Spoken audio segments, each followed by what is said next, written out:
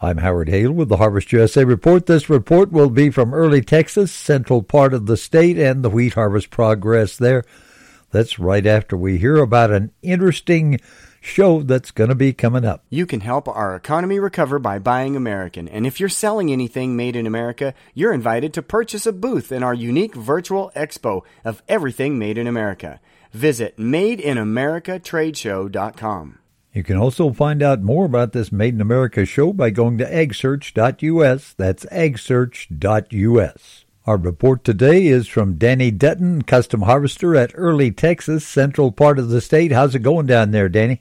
We've had quite a bit of rain, as most of the people have around here.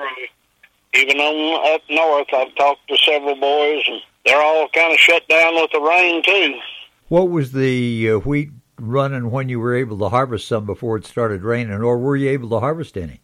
Yeah, I've been able to cut a little bit. We started about a week ago, 10 days ago, I guess, and I've cut some oats that's made 65 bushels, and then cut some wheat that's made 38, 45, and 50. How was the quality? Good.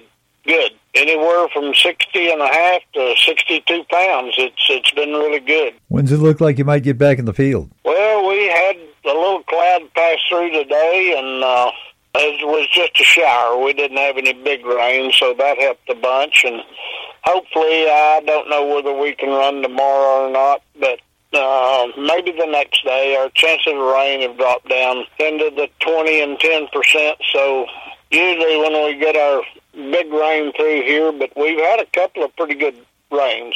Custom harvester Danny Dutton trying to harvest at Early, Texas. Thanks for joining us. Always great to have you along. May God bless. Join us again, won't you? I'm Howard Hale.